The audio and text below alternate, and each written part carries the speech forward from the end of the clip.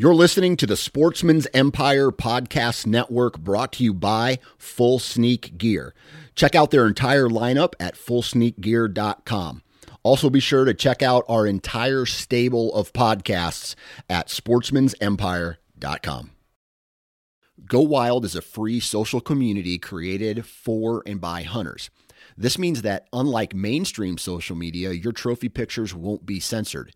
They're encouraged. As you spend time on Go Wild, you will earn awesome rewards such as gift cards, free swag, and big discounts on brands like Garmin and Vortex. You will even earn $10 just for signing up. Visit downloadgowild.com and sign up today. New from Moultrie Mobile, the Feed Hub offers first-of-its-kind cellular connection and control for nearly any spin cast feeder on the market. When used with the Moultrie Mobile app, you can monitor feed and battery levels, run feeders on demand, receive alerts when feeders are clogged, and remotely adjust feeding times. The Feed Hub is ideal for anyone who maintains feeders. Remove the guesswork and save time by planning feeder maintenance before you drive to your hunting property. For more information, visit moultriemobile.com.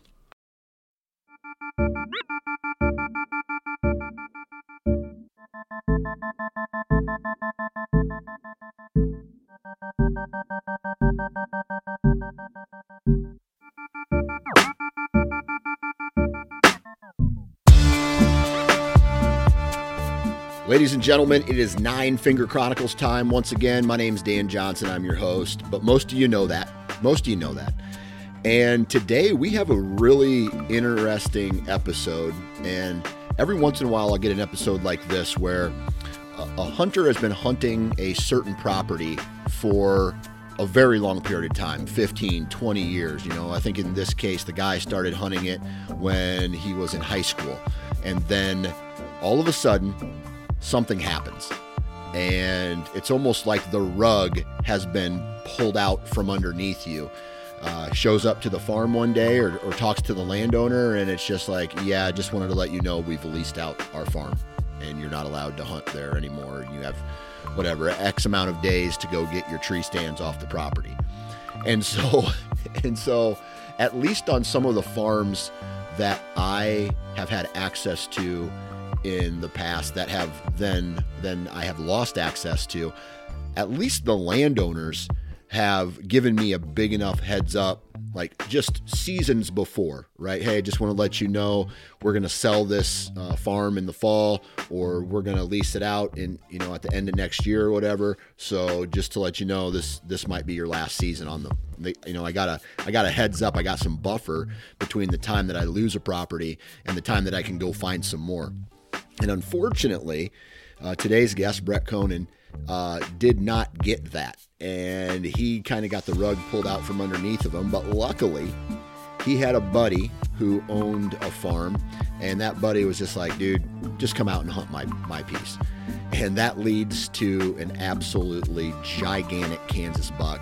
And this is a pretty cool story, man. And, if you haven't been through the roller coaster of an archery season or just like a hunting season in general, of sometimes it's real slow, sometimes it's dead, sometimes it's crazy. The rut is here, boom, and everything is going just the way you want it.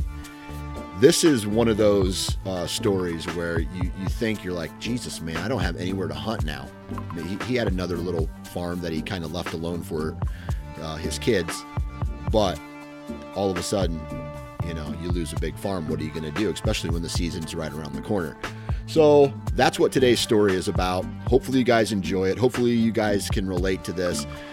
Take away some of the principles that you learn on these episodes and apply it to your own life. And the cool thing about doing the job that I have right here, is where I'm interviewing all these people, is I get to reference some of these stories after I've had a talk with them. And some guys say, hey man, I did this and I found success.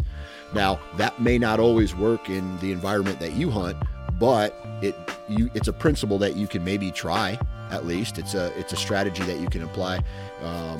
Hey, I did this. Hey, I did that. And the next thing you know, you're just continually tweaking your strategy and your setup to get closer to the caliber of deer that you want to shoot. So again, really good episode today. It's commercial time. And we're going to talk about Tethered, Wasp, Hunt Stand, and Vortex. If you're looking for a badass saddle company, look no further than Tethered. Tethered has a really awesome saddle, really comfortable. I chose to go with everything XL. So I have the XL saddle, the XL platform, just so I can, remain comfortable as possible. I'm not the ounce counter type guy where I got to have, 0 ounce everything.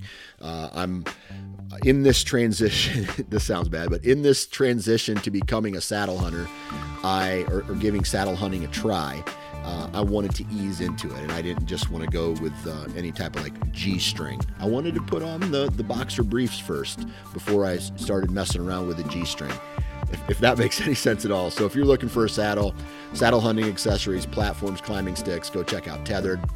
Wasp Archery, if you're looking for, in my opinion, the most metal, and what I mean by that is like heavy metal, rock and roll, just if you're looking for the most metal broadhead, go check out Wasp.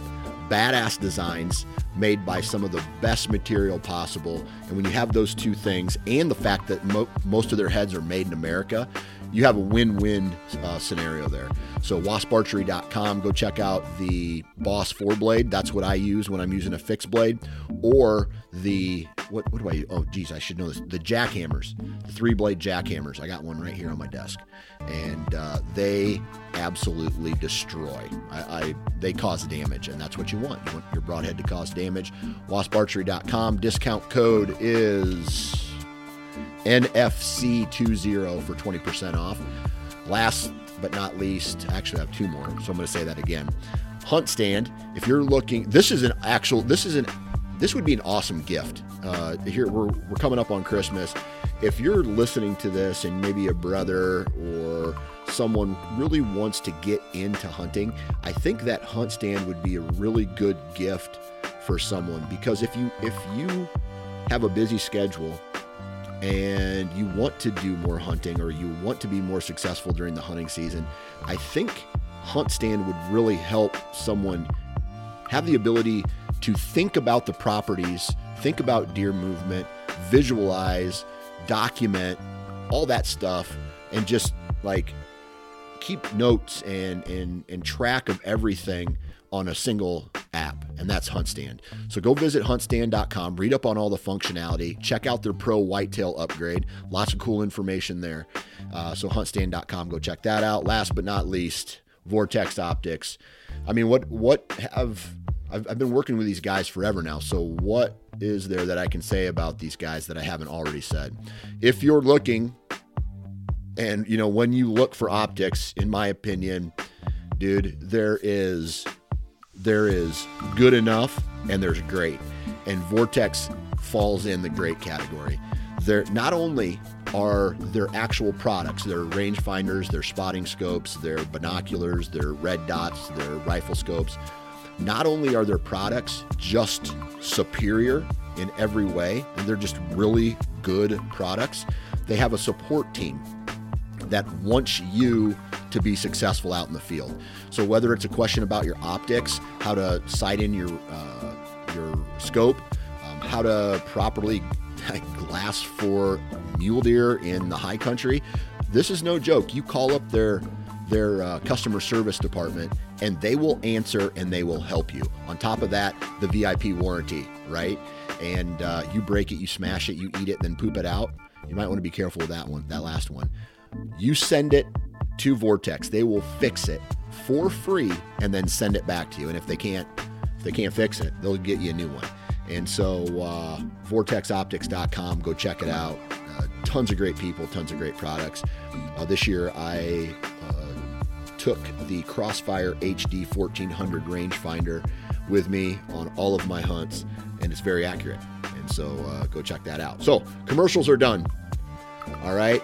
I want to take this opportunity to just say thank you for all who listen to this podcast, man. Where I'm at now in my life, I'm very, very happy. I'm very content. I'm pushing the business further and further and further. And you guys listening and paying attention just means the world to me, because that allows me to do what I do, right? And so I get that. Thank you very much for doing that. And man, when it comes to these good vibes that I talk about all the time, man, I just want to send all these good vibes out to you as well, in hopes that you can find them, you can absorb them, and then your life starts going good as well, especially out in the woods, right?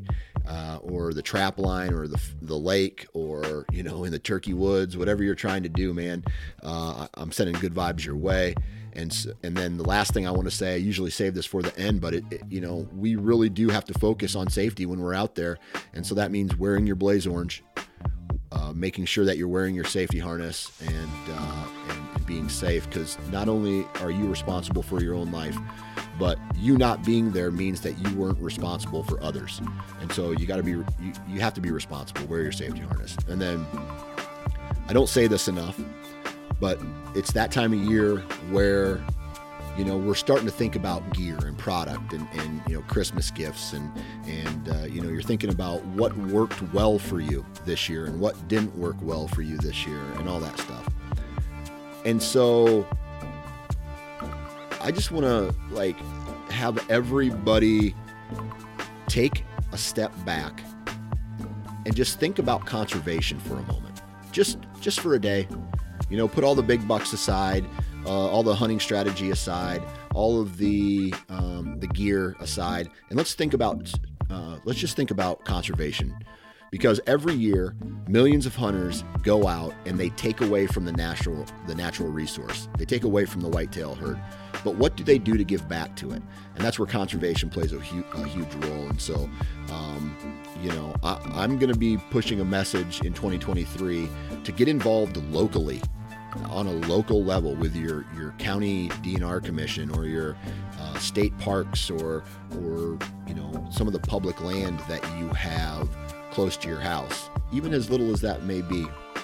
When you get one person out there working on a project and you can see the difference, or your volunteer hours, you can see the actual difference, not giving your money to some big national organization and having them, a certain percentage of that obviously is going to go to some kind of administration fee that's going to pay their employees.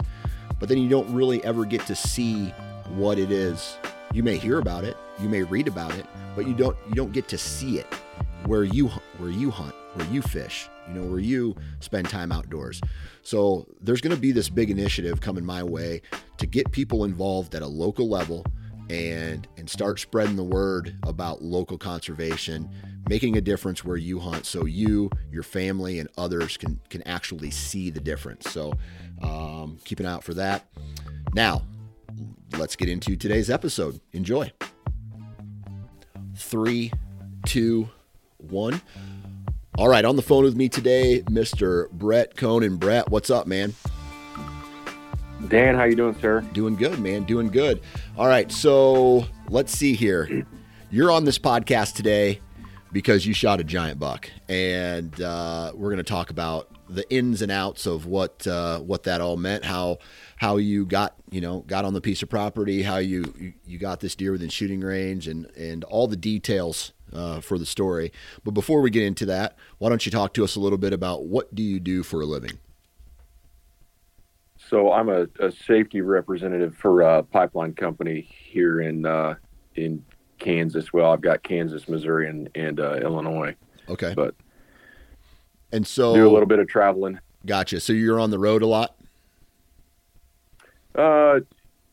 Usually day trips. Like yesterday, I drove out to Columbia, Missouri, and had a new guy I had to do some training on, and drove back. So usually just long days of driving. Yeah. Is it one of those, is it like an inspection job where you're doing a lot of inspection of the pipe, or are you training other guys how to do the inspections? So not so much inspection of the pipe, but I do, facility inspections. And then I do a lot of training of our employees. Yeah. On whatever various things that they need. Yeah. Like OSHA, keeping up with those kind of things. Yes, sir. Gotcha. Yep. Yeah. Yep. That was always one thing when I was working in a food manufacturing facility, like just people taking shortcuts, trying to take shortcuts all the time. And, Yep. and, you know, dude, you got to do your lockout tag outs. You got to do all these, especially the maintenance team, right? They wanted to Exactly. get the job done, and all they wanted to do is, all right, let's just shut it off and unplug it, but they don't want to tag it on. Mm-hmm. And then I've heard some crazy stories about, this happened, in one of the facilities that I was running. We had these big plastic belts, and the belts would carry the pieces of chicken, all over the place. And so we had to, lockout, tag out our equipment, and so we could clean it. And then after we were done touching the belt, spraying it down, we could run it and then spray it down again. Well, we had a maintenance guy cut one of the locks off, which is a huge OSHA violation. And then then he turned the belt on so he could inspect this piece. Meanwhile, a guy down the line had his hand underneath the belt pushing it, and it caught his glove and pinched his hand real bad. He got real lucky. He didn't lose his hand, and pinched it and brought him off his feet. So crazy. Here's a crazy little backstory on me. When I was a kid, my dad he worked at a feedlot for cows. Yep. And was working on a grain auger and didn't use lockout tag out, and had a guy down on the ground. He was up on a catwalk, like 55 feet in the air. Mm-hmm. And a guy down on the ground turned the auger on and got his arm cut off. Your dad's arm got cut off. Yep. Yeah. Dang, dude. Yep. When I was 8 years. That's crazy. You hear about. It's kind of. Go ahead. No, I was just going to say it's kind of crazy the full circle. Yeah. Of life and how God's put me in the position that I'm in now because of what happened to me when I was a kid. Yeah. Yeah. Trying to save, or happened to my dad. Yeah. Trying to save people, prevent people from that happening to them. Correct. Yep. Yeah, man. I don't know how many family members, including myself, or stories you hear about an uncle or a dad or someone getting their finger or hand caught in a combine belt, or grain augers, or just farm equipment accidents over the years. They happen. Oh yeah. They happen more than what a guy would want. You know what I mean? Exactly. So, but we're not here to talk about OSHA. We're here to talk about big giant. I got on a tangent. I know. Big giant bucks, and we're going to talk about this deer you shot this year. We're going to kind of get into the story because it's a beautiful. When I looked at this buck and I was like, dude, I think I could shoot a deer like this every single year for the rest of my life and be happy with it. That's not to underplay it. It's a great looking deer. He's very pretty. Yeah. And so let's start at the beginning. Did you happen to know about this buck at all? How was this a this year only story, or does it go back at all? So this was a new piece of property that I had just got in September. And actually I found out that in August that I lost one of my best pieces of property that I've had over 20 years due to somebody coming in and leasing it. Dang. And so I went on the search of trying to find some new property, and a guy that I grew up with and one of my best friends, I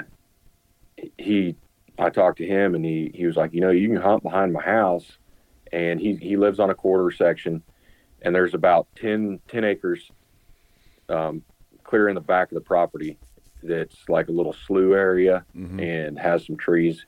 And so there's Milo on one side and there's a wheat field on the other. And there's about 100-yard stretch of trees and grass in there. And so I put up the camera and all that and started checking scrapes and to take it back even further, in 2017, I hunted a property that was about a half mile away to the south and to the east. And I had pictures come through on Halloween that year of a deer that would have been in the probably 190s, low 200s.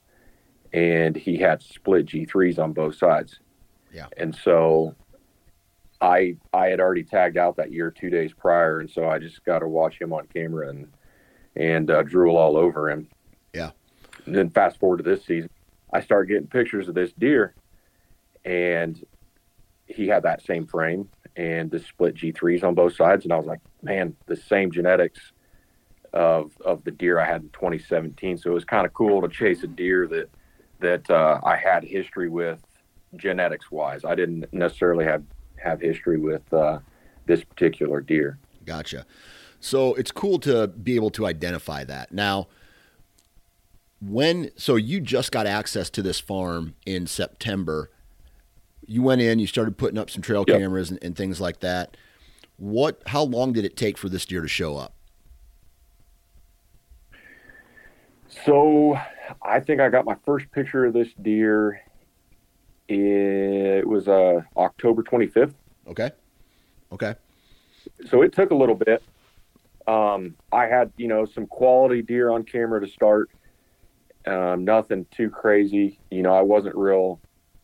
I mean, I have a really good 3-year-old that was on camera, and then I had a deer that I'm guessing, he's in that 5, 6, 7 range, and great big body, but just 120-inch frame. Yeah. And so I wasn't too excited, and so I didn't even put up a tree stand until middle of October. Okay. Just knowing that there eventually I was thinking that something would show up that I would be interested in chasing, but I was actually in Dallas working for a week when I started getting pictures of this deer and another deer that was just a little bit bigger than him. Oh, wow. And so I started getting pictures of them hitting a scrape, and it was our first real good cold front there in October. And all I can do is look at the cameras and drool. Just wish I was at home. Right. Yeah. Right. Wish I was back at home. Yeah. I want to back up the story just a little bit, though. I want to talk about this property that you had for 20 years and then you ended up losing it, because I went through a property loss like this just recently, just this year. And then several years ago, the one farm that my buddy's my buddy's grandpa used to own, I hunted that for several years and then had to, I lost it when he passed away and the family sold it. What's the story here with this lost piece? When you need mealtime inspiration, it's worth shopping Kroger, where you'll find over 30,000 mouth-watering choices that excite your inner foodie. And no matter what tasty choice you make, you'll enjoy our everyday low prices, plus extra ways to save, like digital coupons worth over $600 each week. You can also save up to $1 off per gallon at the pump with fuel points. More savings and more inspiring flavors make shopping Kroger worth it every time. Kroger, fresh for everyone. Fuel restrictions apply. So I started hunting that property. It's a 320-acre property. Yeah. And I started hunting that property when I was in high school. And I worked for that farmer all through high school. And, after high school, got to hunt it still. And there was, and that's honestly where I've shot the majority of my deer. And I just you get to that point where you know exactly when the deer are going to move, where they're going to move. And so I got to the point where I would hunt maybe 5 to 10 times a year and I was tagged out. Yeah.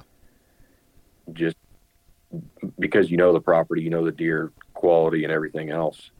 And losing that property was a hard pill to swallow. Yeah. Was it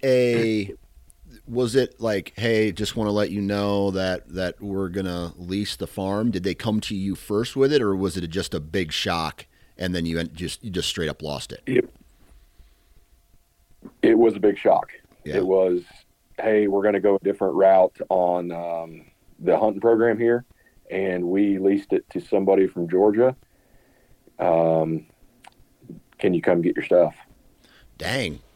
And yeah. So did someone else? I didn't even have the opportunity to make a counter offer. No, I didn't have that opportunity. Dang, dude. You would think that they would come to you first, because I have a feeling on my main property, if they did decide to do that, I would think that as a hunter that's already there, you would just want the same people to lease it from you. Did you ever find out what the cost of the lease was, and would you have been able to afford it if they did offer it to you? I didn't get the cost out of him. Yeah. He after he told me I needed to get my stuff off, I thanked him for letting me hunt it for all those years, and that I did appreciate it. And then it was kind of radio silence after that. Man, that's just like, I don't know. I feel like in a scenario like that, here, I'll share an example with you real quick. I know a farmer. This happened to him. He's a really nice guy. I've known his family and things like that for a while. And there are some children that don't live in the area anymore. But this guy has let people just hunt for free on his farm, like close family friends. And I actually used to hunt there several years ago. I don't anymore. But it sounds to me like the kids are trying to get the dad to start to lease it. So someone that is never there and is never, I don't know. It just sounds like it just sounds like really muddy waters. And it sounds like when something like that happens, there's outside influences that maybe the farmer doesn't even want to happen, but it happened anyway. You know what I mean? Yeah, and I think what happened here was we've had a severe drought this year, and crops were terrible, and so somebody comes in and offers the farmer some money, and he's going to take it. That's kind of my guess as to what happened here was, he got offered some money to lease the property, and he went ahead with it. Yeah, man, and just imagine I take it wasn't advertised, right? This property wasn't not on Craigslist saying, "Hey, come do it." These people were doing their research, or a company was out there looking for land to lease, and they got a hold of this farmer and just out of nowhere said, "Hey, I'll pay you this amount of money." The farmer was like, "Jesus, man, that's real good money. I'll take it. Sure, that's good." So yep, it is what it is. Yeah. I can't fault the farmer for doing it because he's got to make money as well. And but at the same time, it really made me think, maybe I do need to start leasing some ground, because it's getting harder and harder. Even, all the farmers that I grew up around, it's getting harder and harder to just get permission anymore. Oh, dude. And you got to kind of pay to play the game. Oh, dude. Fortunately. Talk about Iowa. Dude, I am nothing but lucky on how I got access to this other farm this year. Straight up luck. Dude, if I went and knocked on, let's just say 10 years ago even, I could have went and knocked on some doors, and maybe not even 10 years ago. Let's just throw it back 15 years ago. I could probably knock on a handful of doors in some county in southern Iowa, and I probably could have got one farm, maybe two farms to go hunt if I really put in some time. Dude, right now, everything is leased. Everything is outfitted. I mean, or someone, or the landowner hunts it, right? So it is. I mean, I'll be honest. Within the next 5 years, I bet you I'm paying for a lease, unfortunately. Exactly. And so, on top of that, Iowa, just like Kansas, I think Kansas and Iowa are number one or number two. I'm either number one or you're either number one. But if I'm number one, you're number two, as far as the least amount of public hunting access in the country. Yes. Yes. Yeah. So that makes it's it hard difficult to find public. Yeah. So so after you lose this property, then talk to me a little bit. Obviously, you get a little nervous, right? You're like, Jesus, I just lost my best farm. Did you have other farms to fall back on, or were you just like ass out in the wind at this point? So I had one other farm that I always kind of kept for my son to hunt, and then I would take my dad over there every now and again too if we had a real good buck that he could chase. Yeah. And so it was just one of those things that I kept that one farm to myself, and I, chased them all over. I didn't really have to worry about a blind or anything like that. I can get pretty mobile. And then this other spot that I always just kind of kept for my son, we kept a blind out there and all that. But I was like, well, I guess my boy and I are going to be sharing one farm this year, and we're going to be chasing the same deer. Yeah. And when you're trying to shoot just the upper age deer, it's nice to have more than one farm. That way you're not, taking two deer off the same farm in 1 year. Right.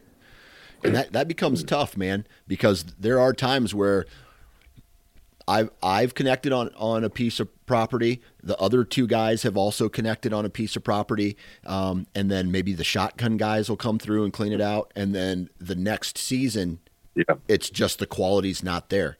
And so if everybody connects on the farm, the caliber of deer that we all want to chase goes away. And now you're just like, man, I guess it's going to be a tough season, or I got to find a new piece to hunt. Exactly. And you want to keep that year after year quality going. And when you've only got one farm to hunt, it makes it a lot more difficult. Yeah. Yeah, absolutely. All right. So, long story short, then you go through a period, your buddy gives you access to a farm. Now you have two farms to hunt, one for your boy and one for you. You mentioned there was some ag fields, a strip of timber up. You had some trail cameras out. Is there any ditches, any swamp, or is it just Kansas flat where you're at?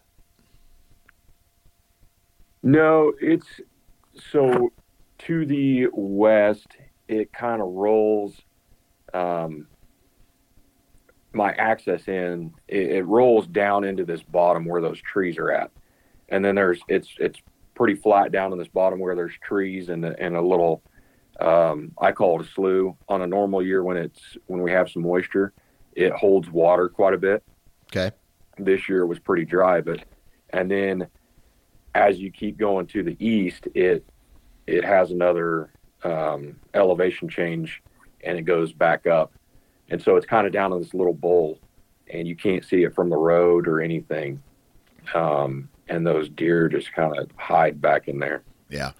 And I'll tell you, these stories all sound the same as far as deer movement is concerned, because you have you just drive down the road, you look out, it's flat, nothing's there. But even in flat states, there's these subtle terrain differences that over a long distance, there's a change, but not like a short distance. Like in Iowa, I can, walk out my backyard and there's a kind of like a big hill that drops down into a finger that runs a creek system all the way down to the main river. Out there, you got these flat, it's just flat. So everything's subtle, but the deer know where these subtleties are, and they travel them like a mofo. Yep, exactly. And it's clear, it's a half mile back to the back of this property. And from the farmer's house, you can see probably 200 yards, and then it drops down into this bowl. So you can't see anything from the house, from the road, or anything. Yeah. You can hear when I was sitting in the stand, I hear his kids playing, but those deer are they're completely comfortable down there because nothing can see them. Right.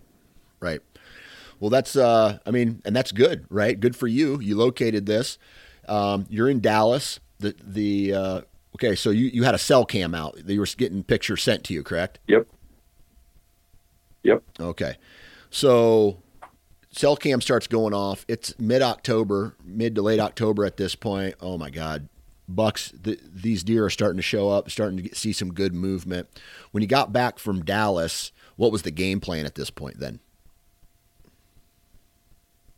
So when I got back from Dallas, I hadn't had anything on camera for about a week or so. Okay. And so he just showed up. We had some warmer temperatures. Yeah, he just showed up. Him and another buck, within 2 days of each other, showed up. They were there for 2 or 3 days when I was gone, and it was a good cold snap. And we had, I think, our first snow of the year. Okay. A little, 1/2 inch. And then it warmed back up and everything kind of shut off. Well, I only had one stand down there, and so I went and sat a couple times, and I had does everywhere. I think a week before I ended up shooting that deer, I had 42 deer around me one evening and 35 does. Dang. So you found the doe. Yeah, exactly. I found the does, and I had, the oldest buck I had around me was like 2.5 years old. And I mean, they were completely surrounding me all evening long. And that's when we talked about the gear podcast that we did when I had the nose jammer. Yeah. That nose jammer completely saved me on those hunts because I had deer 360 degrees around me all evening long. I mean, it was just action packed. And even if a mature deer would have stepped out, yeah, I wouldn't have been able to shoot because I couldn't move. Yeah. And at one point during that hunt, I had 18 deer within 40 yards. And I didn't have a corn pile. I didn't have any bait or nothing. This was just natural movement. That's awesome. Which was insane. What were they feeding on? So they were, there's a wheat field, a winter wheat field that was to my east. Yep. And they were kind of feeding. They would go over there, and it's probably about 100 yards. And then I was set up about 20 yards off of a milo field. Okay. And the farmer had just cut it, and they were kind of feeding through, heading to the milo. Gotcha. All right. And you had, it sounds to me though, but you had shooting opportunities to both fields. I had shooting opportunities to the milo, not the wheat. Okay. All right. And so were they bedding down on this strip of timber and you were on the other end of it, and then they just got up out of their beds and worked their way towards you? They were bedded. Some of them were, after I get in the stand, I would see some does start to pop their head up within 70 yards of where I was sitting. And then some of them were bedded back off to the north. There was a strip of timber on the north side of that wheat field, and they would just kind of funnel through that way. Okay. All right. And so how many options as far as tree stand locations did you have on this new farm, or was it kind of limited? Where I could have hung a stand, or where I actually had a stand? No, just like options. Yeah, I know you had one stand in, but just kind of options. I probably could have had 5 to 10 different options. Oh, okay. All right. Yeah, I could have had different options, but they would have all been pretty close to each other. Gotcha. And on a south wind, I was kind of prepared to hunt a little further to the north, and it would have been about 100, 200 yards, probably 200 yards, and I was just gonna set up on the ground. Gotcha. I wasn't gonna be in a stand. I was just gonna ambush them. Yeah. Because a lot of, I mean, if you're a tree stand hunter, and I don't know, my very limited education of hunting in Kansas, I went out with my uncle one time, and then, yeah, just one time and went out to where he hunts, and he showed me where he hunts, and it's not like Iowa where there's just big trees everywhere. It's basically creek system, river bottom, and then the rest is pasture on that part of it. So I just envision very limited tree stand sets. But it sounds like you had a little bit more option as far as trees than some of the other properties that you hunt. Yeah. So there was down in this little bottom, there's quite a few mature trees. But I would have been hanging stands pretty much on top of each other. Yeah. So. All right. What kind of conditions, as far as wind was concerned, did you need to get in there and make a move? So wind wise, I was banking on a north wind to hunt that stand. And I had, deer moving kind of all around me. So I didn't want to set too close to the property line, because I was probably, 125 yards off the property line. Okay. And I didn't want to set up too close to it. One, I didn't have the right trees that I liked for cover wise. A lot of them down there are just big cottonwood trees. Yeah. And so you're sticking out like a sore thumb there. Yeah. And I kind of set up, I was banking on them to come around on the side of the Milo field, so they would just kind of skirt around me. And after the first or second hunt in there, I realized pretty quickly that they just move, they're all over you. Yeah. Yeah.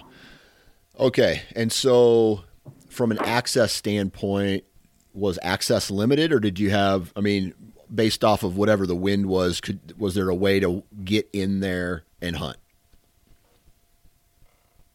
So access, I had from the farmer's house, there's a pretty big waterway that goes through there. Okay. And so I could drop down in the waterway and be completely unseen from where the deer were bedding. And I would walk that all the way down to the half-mile line and kind of crouch down and walk a couple hundred yards along the fence. And then right there at the edge of those trees, it had a little bit of an elevation change too, so I could crouch down and sneak into my stand from there. Money. So access wise was money. Yeah. I couldn't have dreamed it up any better. Yeah. That's awesome, man. I don't know how many times, I guess I should say, when I have the availability to walk in a waterway or a creek, man, I'm doing it. It's a no-brainer. You shrink your profile to nothing walking in like that. Correct. And I could have walked over top of the hill and walked across the Milo field, but then everything in the county could see me. Yeah. Yep. You've got to, you got to walk a little bit further to get to your stand, but if you can get in undetected and out undetected, that's what we've got to do. Yeah, that's a fact. If you're going to plan on shooting a mature deer. That's a fact. Because if they see you, they're not coming your way. They may stay bedded. Exactly. But they're not coming your way. So, Yep. All right. So first night out, you're just surrounded by does. Walk us through the rest of your hunts before the night that you ended up having contact with him. Okay. Yeah. Every hunt I had there was completely action packed from the time I got in, and I only hunted this farm evenings. I guess I did hunt one morning, and it was raining like crazy. But personally, I like to hunt in the rain, because as soon as it lets up just a little bit, the deer are on their feet. Amen. That morning that I did hunt, I saw 25 to 30 deer, and they were up and moving. Yeah. But you got to sacrifice a little bit, be a little bit cold to get it done. Yeah. And so, And then, you're telling me every hunt sorry, was like that? Every hunt that you had, there was just a ton of deer movement. correct. Up until the night I shot that deer. Okay. The night that I shot that deer was slow for this spot. I had, 30 minutes after I got the stand, I had one little 1.5, 2.5-year-old buck come by. I mean, he came 12 yards down a trail from my stand. What date was this? And I was like, man, I just need a big. The night I shot mine? Yeah. It was on November 15th. Okay. So November 15th. And how many times in total did you hunt between that late October to November 15th timeframe? I hunted 6 times. 6 times in that time frame. Okay. And any time in between the night that you shot him and in that time frame, did you see him or any other big bucks on that farm? No. Okay. I did not see anything older than a 2.5-year-old until I saw him. Gotcha. That night. Even on trail camera? On trail camera, I was getting very sporadic mature deer. Okay. Like I said, that one that was a little bit bigger than him, and then him, but I hadn't had him on camera since the 6th or the 7th. Okay. So the mature deer movement was off and on, and when it was on, it sounded like it was mostly nocturnal movement. Yep. Okay. Yep. All right. Okay, so the 15th rolls around. Was it a morning or an afternoon hunt?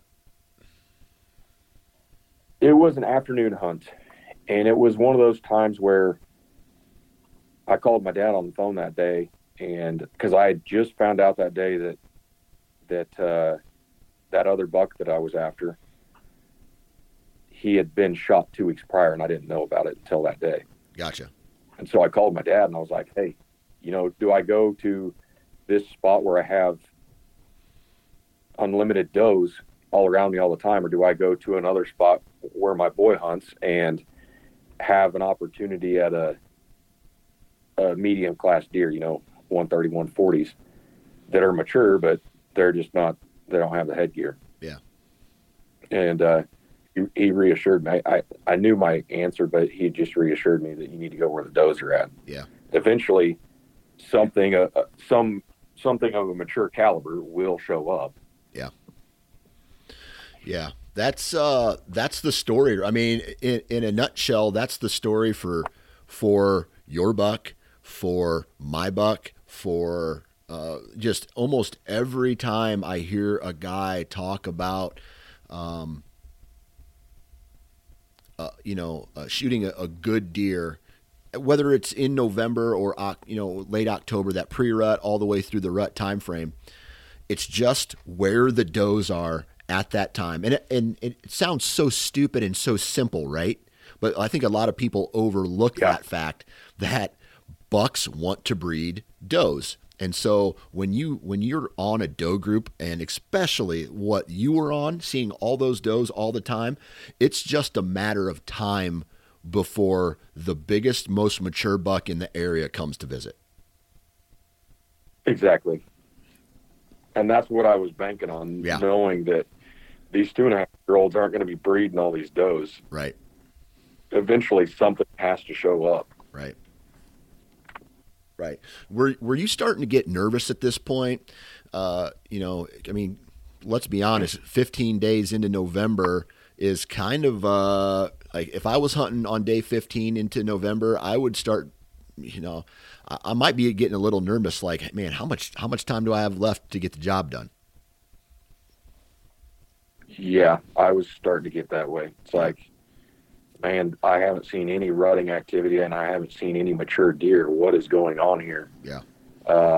I even made the comment to my dad, I think I just got a bunch of gay deer over here. Yeah, that would suck to have gay deer, because Anyway, yeah. So I'm laughing because it's funny, but Sorry to throw that one out. no, that was a good one. I liked it, and I think that I did. I tell you what, I've been doing this since 2014, and there's only been a couple times that I've been thrown off course, and this was one of them. So congratulations, man. I'm not going to edit this out. I'm just going to say I just lost my train of thought. I found it funny. I laughed at it, and I lost my train of thought. So, and so the 15th comes, and you say, "Hey, I'm going to go." Your dad's like, "Go to the does." So you went to the does, and you saw what was it like? You said a spike buck or a young buck come through? Yeah. Yep. Little buck comes through, and, the evening's rolling on, and I'm not seeing the does that I've been seeing, and I'm like, what in the world is going on? And I look behind me, and, I had a little bit of timber to look through, and then I've got Milo, and I'm glassing back there, and I see a bunch of does. So I'm glassing them, seeing if there's any bucks with them, and nothing. There isn't any bucks with them. They're just out there feeding. Yeah. And I put my binoculars down, and I look to my right, and he's standing there. He'd just come out of a plum thicket, and he's standing there at 50 yards. And it's butthole pucker time. It's right at that time when, it's right at that time when the sun's just starting to set a little bit. And so that sun was just right on his head, and just to tell you I misjudged how big he was from trail cam pictures was an understatement, because I thought on this, I only had him on scrapes, and so I was guessing him at about 150 inches. Yeah. And as a 4-year-old, and when he stepped out, I was like, oh wow, yeah, he's a lot bigger than I thought. Yeah. And he's just standing there. Isn't it awesome how when a buck is on his feet, and you just have trail camera pictures of them, and you look at them and you're like, hey man, this is a good deer. But then there's something about when they're actually walking through the terrain, and you get to see their head movement, you get to see the rack rotate in all these different angles. You're like, oh, that's a big deer. And I bet his neck was all blown up too, right? Oh yeah, his head and neck were just huge. Yeah. And it threw me off. I was a little bit shook when I first saw him, because I was like, man, he is so much bigger than I thought. Yeah. And I was like, I'm prepared to take a 50-yard shot if I need to. Yeah. All right, so he shows up. You reach for your bow. What happens after that? So I'm standing backwards in my stand, and so I've got to reach across my body to grab my bow, and I start to pull it towards me, and he stops and looks my way. And I'm like, oh my goodness, I just got busted. Yeah. And I look down, and there's a doe and 2 fawns that are coming down that same trail that little buck had come down earlier, and they're going to come by me at about 12 yards. And they don't see me. They're just moving through, and he's looking at them. He wasn't looking at me. Yeah. And so I continue to move my bow to get it into position, and they are going down the trail that's going to take them right into my wind. And luckily, when that little buck had come through, I had sprayed some of that nose jammer, and that doe walked right through it and didn't even stop, which was a blessing. Yeah. And so they start moving through, and he starts following them. And so he comes to 22 yards, and he's facing straight at me. And as soon as he turns to follow them, I stopped him and shot him at 22 yards and hit him a little back. And he jumped out and he jumped out like 20 yards or so and stops at 46 yards. And he's just hunched up. You could tell he wasn't feeling real great. Yeah. And so I went ahead and knocked another arrow the does by this point had seen me, and they're starting to get all antsy, but he couldn't have cared about them at that point. Yeah. And I ranged him again. He was at 46 this time. And so I took another shot and shot him in the heart. He went another 20 yards and tipped over. I watched him go down. So that was, man, I'll tell you what, sigh of relief right there. Yeah. So that first shot, were we talking far back like guts, or do you think you hit liver? It was liver. Liver. Okay. Yeah. I mean, he probably would have died anyway. Liver and diaphragm. Yeah. Yeah. Oh yeah. The blood trail that he was leaving was just a red carpet. Yeah. And so for good measure, you threw another one in him. Yeah. If a deer's still standing there and able to give me another shot, I want to put him down as quick as possible. Yeah. Yeah. That doesn't happen very often. A liver shot. No, not at all. Yeah. Usually they take off like a striped ass ape, and yep. And you don't get another shot. So, you watch him go down, and then you're like, I don't know, who's your first call at that point? My first call was my dad. Yeah. What did he say? And he did do what? What did he say? He didn't answer. He left me hanging. Yeah. And so I called my brother after that, because usually those two are together in the evenings, and he was on his way back from work, and so he wasn't even home yet. And then that's when the nerves set in. I was like, he's big. He's bigger than I thought. Yeah. And so I was on the phone with him, telling him the story and everything, and that night I actually had my mom come over and watch my youngest daughter for me for a little while until my wife got home. And so I called her and told her, hey, I'm going to be a little bit later because I just shot one. And then that's when my dad finally called me back and got to tell him the story. He come out and helped me. Yeah. So when you get down, you walk over to it. This is probably one of my favorite questions I ask is, you pick the head up, you grab the antlers, you pick the head up for the first time. What was going through your mind at that time? He's wider than I thought. Yeah. I was like, man, that's when it hits you, really. I mean, you can tell from the stand, but yeah.